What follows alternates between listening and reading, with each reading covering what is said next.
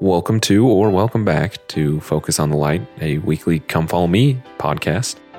This week, focusing on Genesis chapter 6 through 11 and Moses chapter 8, finishing out the book of Moses this week. Really mainly being about Noah. And as the last few weeks we've been studying about Enoch and his experience and what he saw going from Enoch and the city of Zion and the generations on to Noah and of course the flood and all that we're familiar with the flood and the generations that come after that. So Genesis chapter 6 and Moses chapter 8 in a way are the same chapter. So as we talked about in the very first episode, the book of Moses is actually Joseph Smith's translation of the first few chapters of Genesis. And the way that it lines up is Moses chapter 8 and Genesis chapter 6. So we're going to talk about those together, which is both about Noah and his experience leading up to the ark. After that, it's, of course, the story of the ark and what comes after that. So we're mainly going to talk about Moses chapter 8. Genesis is great, but Genesis chapter 6 is pretty limited in what it gives us about Noah. We mainly get the story of Noah that most of us are familiar with. The world is wicked, Noah is righteous, and he's told to build an ark. Moses chapter 8 gives us a little more insight into the history of this wickedness, which is important to learn about. So it starts with Enoch and the story we're leaving off where we were before, Enoch and the city of Zion being taken up into heaven. But one of Enoch's sons, Methuselah, is left behind. In verse 2, it says that he is not taken, which might seem sad, but the purpose of this is so that the covenants of the Lord might be fulfilled, which he made to Enoch, for he truly covenanted with Enoch that Noah should be the fruit of his loins. If we remember in Enoch's vision, he saw the wickedness of Noah's time. He saw the wickedness of the world and he saw the flood.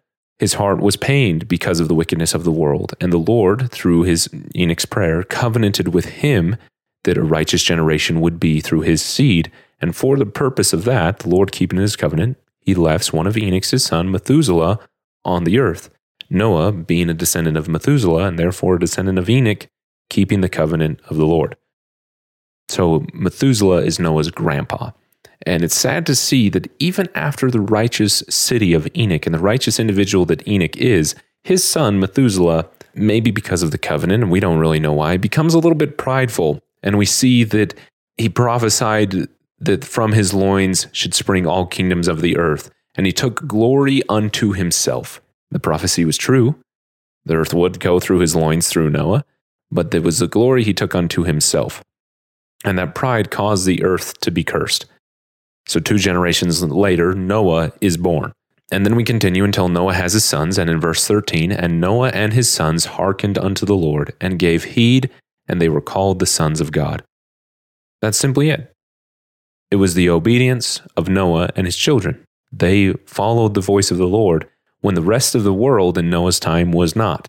As we'll get into the specifics here, when it talks about the wickedness, it just simply says they heeded not the voice of the Lord, where Noah did. That's the main difference here. As we know, the story goes, the world becomes increasingly wicked. Noah tries to teach the people. He continually prophesies of them. He's called as a prophet of God. In verse 19, the Lord ordained Noah after his own order, and commanded him that he should go forth and declare his gospel unto the children of men, even as it was given unto Enoch. Meaning the same priesthood authority, the Melchizedek priesthood that Enoch had, was the same priesthood that Noah was given. He was ordained a prophet of God. What's great about that is that we know that same ordination has been given to our prophet, President Monson. What a blessing that the wonderful leaders like Noah and even Enoch that we study in the scriptures, we have that same power on the earth today. So, this great prophet, Noah, what did he teach the people before he built the ark? Well, it's pretty simple. Verse 17, verse 20, and verse 24. Verse 17, and the Lord said unto Noah, my spirit shall not always strive with men, for he shall know that all flesh shall die. Yet his days shall be 120 years, and if men do not repent, I will send in the floods upon them. So pretty simple. The Spirit won't always strive with us, meaning that our wickedness will remove us from God's guidance. And if we don't repent, destruction will come. So that's exactly what Noah preaches. Verse 20, and it came to pass that Noah called upon the children of men that they should repent, but they hearkened not unto his words. Verse 24, Or let's go to 23. And it came to pass that Noah continued his preaching unto the people, saying, Hearken and give heed unto my words. Believe and repent of your sins, and be baptized in the name of Jesus Christ, the Son of God, even as our fathers. And ye shall receive the Holy Ghost, that ye may have all things made manifest. And if ye do not this, the floods will come upon you. Nevertheless, they hearken not. So the message was really simple. The message is consistent that we see throughout all the scriptures. The need for repentance, baptism, and enduring to the end.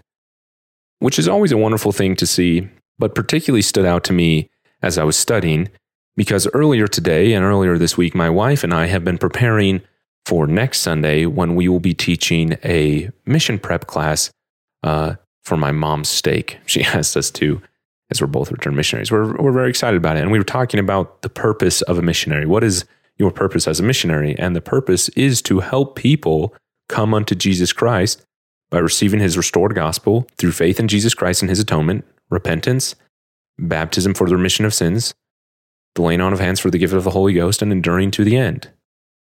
And we were talking about the importance of that statement, the purpose of a missionary.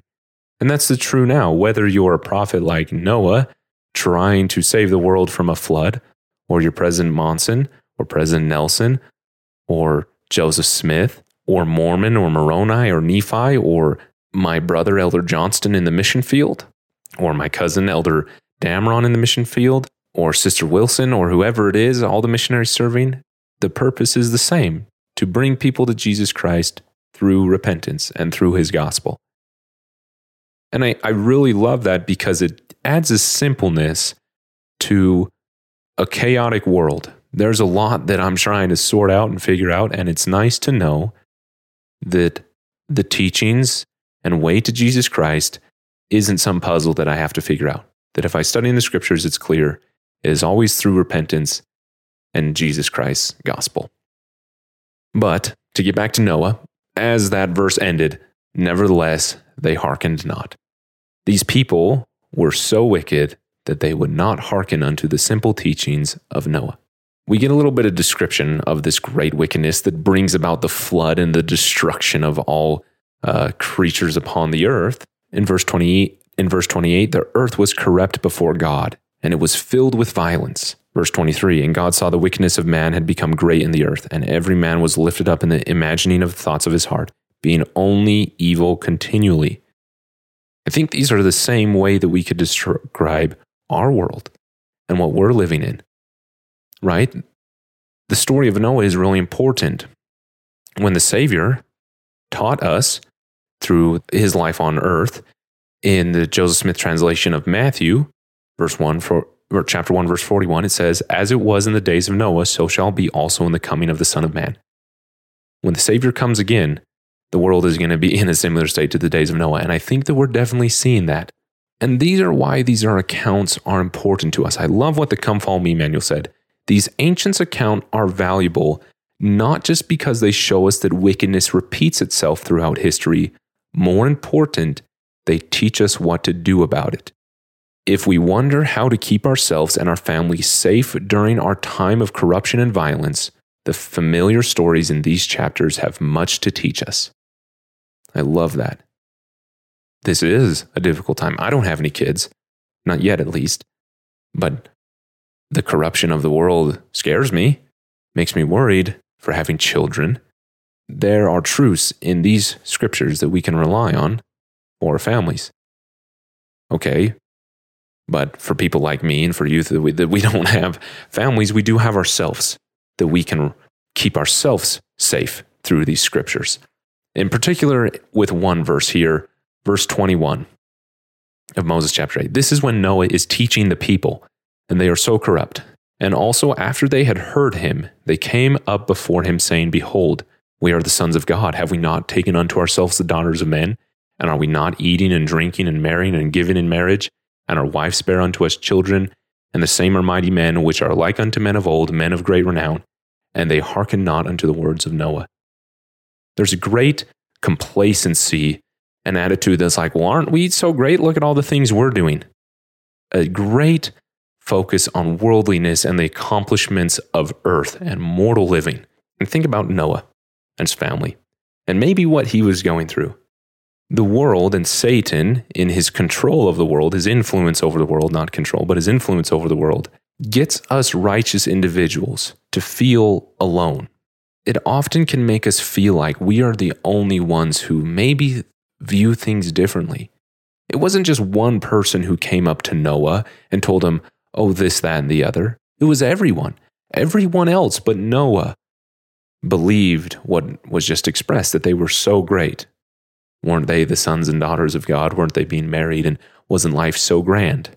What's the big fuss about type of thing? And I think that that's one of the most difficult things that youth and young adults are experiencing here, is that the isolation, which we all experience from time to time, is becoming more difficult as the world tries to persuade us that maybe we're just looking at it wrongly. We're looking at it differently. But we have to be like Noah. We have to walk with God, as verse 27 describes. And he walked with God, as did also his 3 sons, Shem, Ham, and Japheth. Which made me think about one of the earlier chapters. So Enoch, right, which would be Noah's great-grandpa, also was described in the scriptures as walking with God. One of the few, in Genesis chapter 6, of the few things we get in the description of Noah and his obedience is that he walked with God. The same words used to describe Enoch, the few words used in Genesis to describe both Enoch and Noah, walking with God. And so I was talking to Zany, my younger sister, about one of the previous chapters and about Enoch and how when the Lord gave him a vision, he told Enoch to put clay over his eyes and then to wipe it off. And after he wiped it off, he had a great vision. And in that episode, I extended an invitation to think about what that clay might represent in our lives. So Zany and I were talking about it and how she had a seminary lesson about this very thing and what that clay might represent. And she had this really wonderful object lesson that her teacher gave that I loved. So maybe you can do it for yourself as you're listening, or maybe you can just imagine it. But they took a piece of paper, just a regular piece of paper, and then took a very small push pin and poked a hole in the piece of paper and tried to view something, read something through that puny hole. That was all that they could look through. And the seminary teacher described that paper blocking the view is the confusion and focus of the world, the mist of darkness, as the scriptures describe it. But if we, like Enoch, remove those things from our eyes, wiping the world off of our eyes, we can have a greater vision of the things of God, and we can walk with God like Enoch and Noah did. That's definitely something that I need. I definitely need to wipe the world from my eyes. I think about all the distractions. For my particular distraction, it's definitely my phone.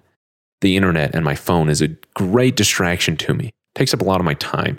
I'm really interested in a lot of things, and so I like watching videos about things or reading about things. I've always got something that's I'm reading or watching, and I think about the need to maybe wipe some of that away from my eyes to have a greater vision of the Lord's will for me so that I can walk with Him more consistently. So I'm really grateful for Zany and also our seminary teacher for sharing that with me about what that might represent and how we might be a little bit more like Noah in a world surrounded by worldliness and complacency and evil imaginations and thoughts and corruptions and violence and just flat out rejection of God and His teachings, that we can find ways to remove that from our vision. But it also comes down to something really, really simple. Genesis 6, its description of Noah is very, very limited. But there's one thing that I did like, and it's the last verse of Genesis chapter 6, verse 22. Thus did Noah, according to all that God commanded him, so did he. A very simple description. Once again, going to that idea of simplicity that I'm relying on right now. Noah was simply obedient to what the Lord commanded him to do. So how exactly can we know what the Lord is commanding us to do? In Genesis 6, we get clearly the Lord commanding Noah to build an ark and how to do it. That's what Noah was obedient to. But how do we know? Well, a lot of that is personal revelation, but there's also something else. Like we talked about earlier, one of the restored truths we get through the Moses chapter 8 is that Noah was one of God's prophets, that he was ordained with the priesthood and sent forth to preach the gospel. He was chosen to lead God's children on earth before and after the flood. Just the people before the flood chose not to listen to him. And I love what again, going to the Come Follow Me manual, I love what it said, talking about prophets. What are prophets teaching us today about the gospel of Jesus Christ that could keep you safe in today's world? Right? If we want to be obedient, like Noah was.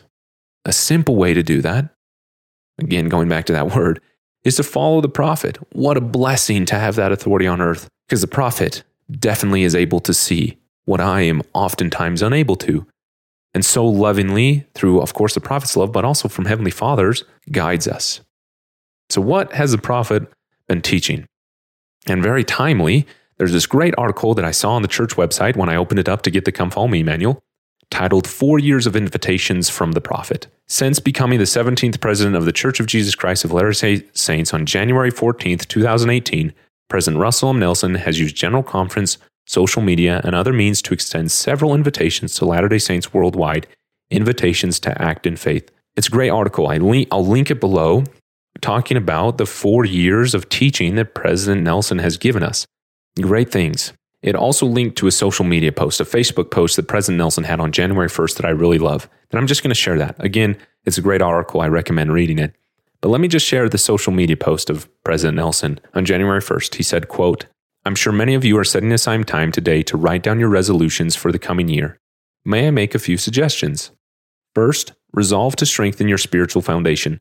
This may involve setting a specific time and place to study the scriptures, praying more often, making temple worship a bigger priority, and letting God prevail in all aspects of your life. Second, resolve to be kind to others.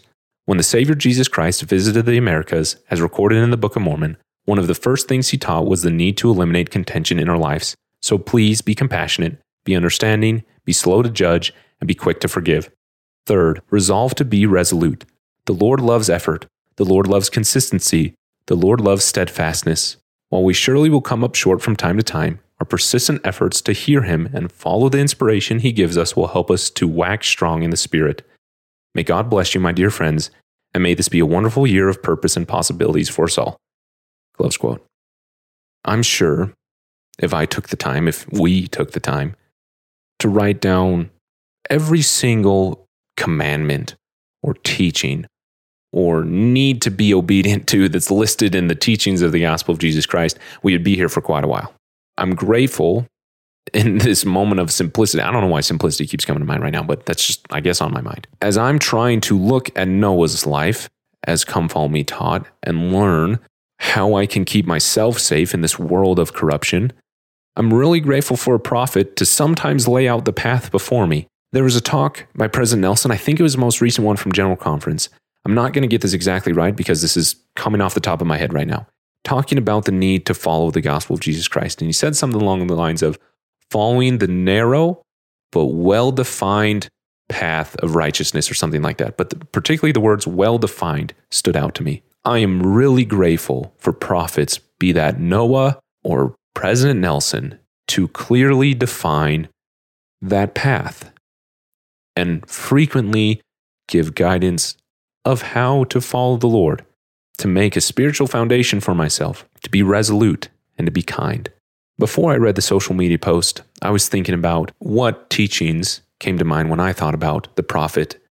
And I thought, he has definitely been teaching us to let God prevail and the necessity of having the guidance of the Spirit in our lives. In this world of complacency that we see really accurately described in Moses chapter 8 with Noah, we do need the Lord prevailing in our life so that we aren't one of the people caught up in the flood. Speaking of the word prevail, this stood out to me. And moving on with the story here, in Genesis chapter 7, Noah makes the ark. He gathers all the animals as the Lord commands him to. And then in verse 19 and 24, the same words are described talking about the flood coming. And the waters prevailed exceedingly upon the earth. And the waters prevailed upon the earth 150 days. The waters prevailed upon the earth. And it just made me think in two ways. One, the Lord, be it a flood or a drought, is always prevailing on the earth. I think it was Elder Holland who said, in the great game of life, the score is already on the scoreboard. We already know who's won. It's been declared. We're just deciding which jersey we're going to put on, whose team we'll play on. Luckily, there's not a flood because I'm not a very good swimmer, but the Lord's purpose is prevailing upon the earth. Am I fighting against it? Am I flapping around denying the guidance that He's giving me to avoid the consequences? Or am I on the ark, safe? in the Lord's will prevailing on the earth, there's a lot of confusion, a lot of destruction. I'm going to make sure I'm following the prophet so that, so to speak, I'm on the ark as his will prevails upon the earth. And as President Nelson teaches, to use the same word, a very simple way to do that is to let the Lord prevail in our life. Now, one other thing that I loved from the story of Noah and the flood, and then we'll kind of move on a little bit, in Genesis 7, when the Lord commands Noah to go get all the animals, he asks him to go get the animals carefully. And you can tell that the Lord takes account of all his creations. The Lord knows them and asks Noah to take care of them, to take care of these animals for him. So what is the Lord willing to do for us, his children? If he's willing to ask someone to build a boat and get 2 of each animal and preserve them on the earth, he's taking care of these individuals or these animals, these creatures that can't take care of themselves. What is he doing for us? Just an idea I love to think about. So the story goes, we know the flood happens and rains and rains and rains and rains, and the world and the people upon it are destroyed because of the flood.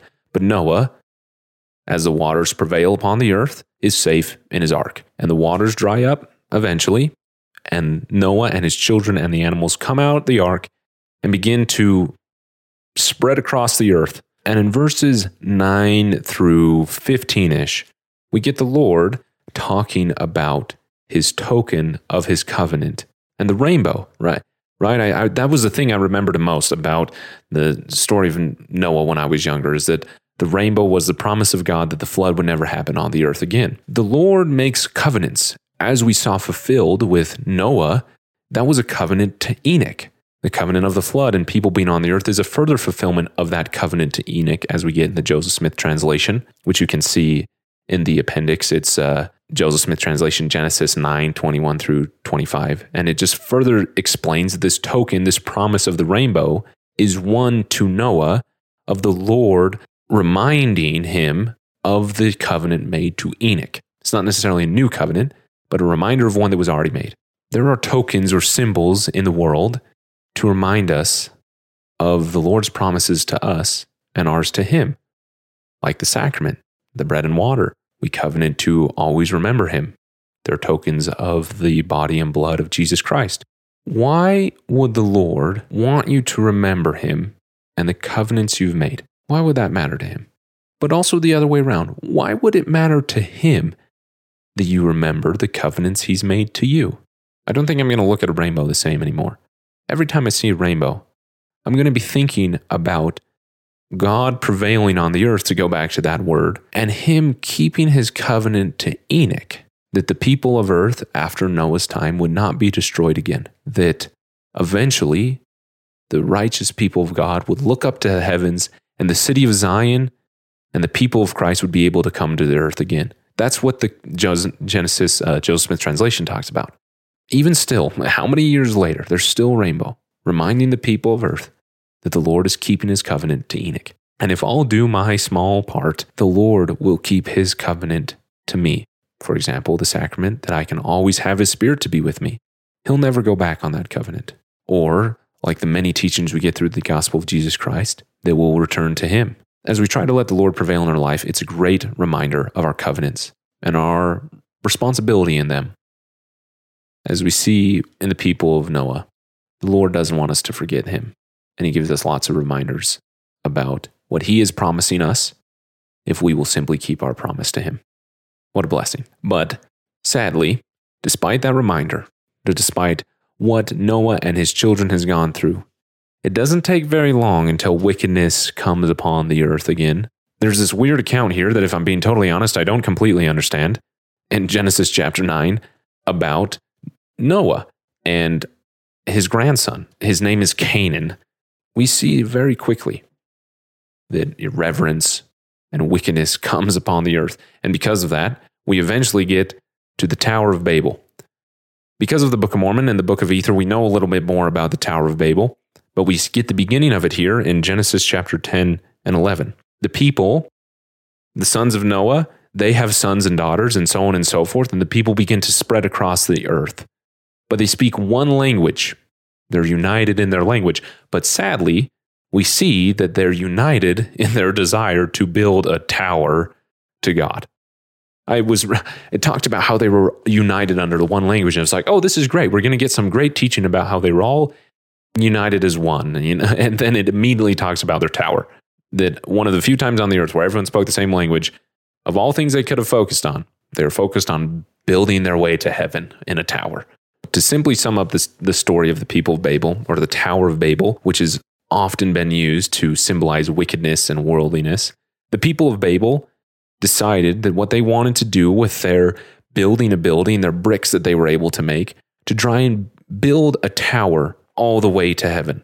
And the Lord sees this, and he sees their wickedness, and because of that, he scatters them abroad the earth and gives them many different languages, so they're not able to communicate anymore, and it causes division on the earth. Clearly, a tower is not going to get us to heaven.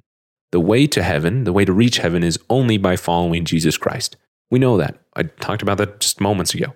That's the only way. But thinking about the Tower of Babel and what these people in the world were so convinced that they could do, in my experience in our day, looking for the towers of Babel, or maybe just the voices of Babel that try to get us to build a tower, if you will, it's not so much that people are trying to get us to God in a different way.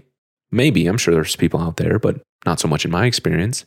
It's more that the idea of getting to God has completely left, that the goal isn't about heaven anymore, but just about a higher plane, right?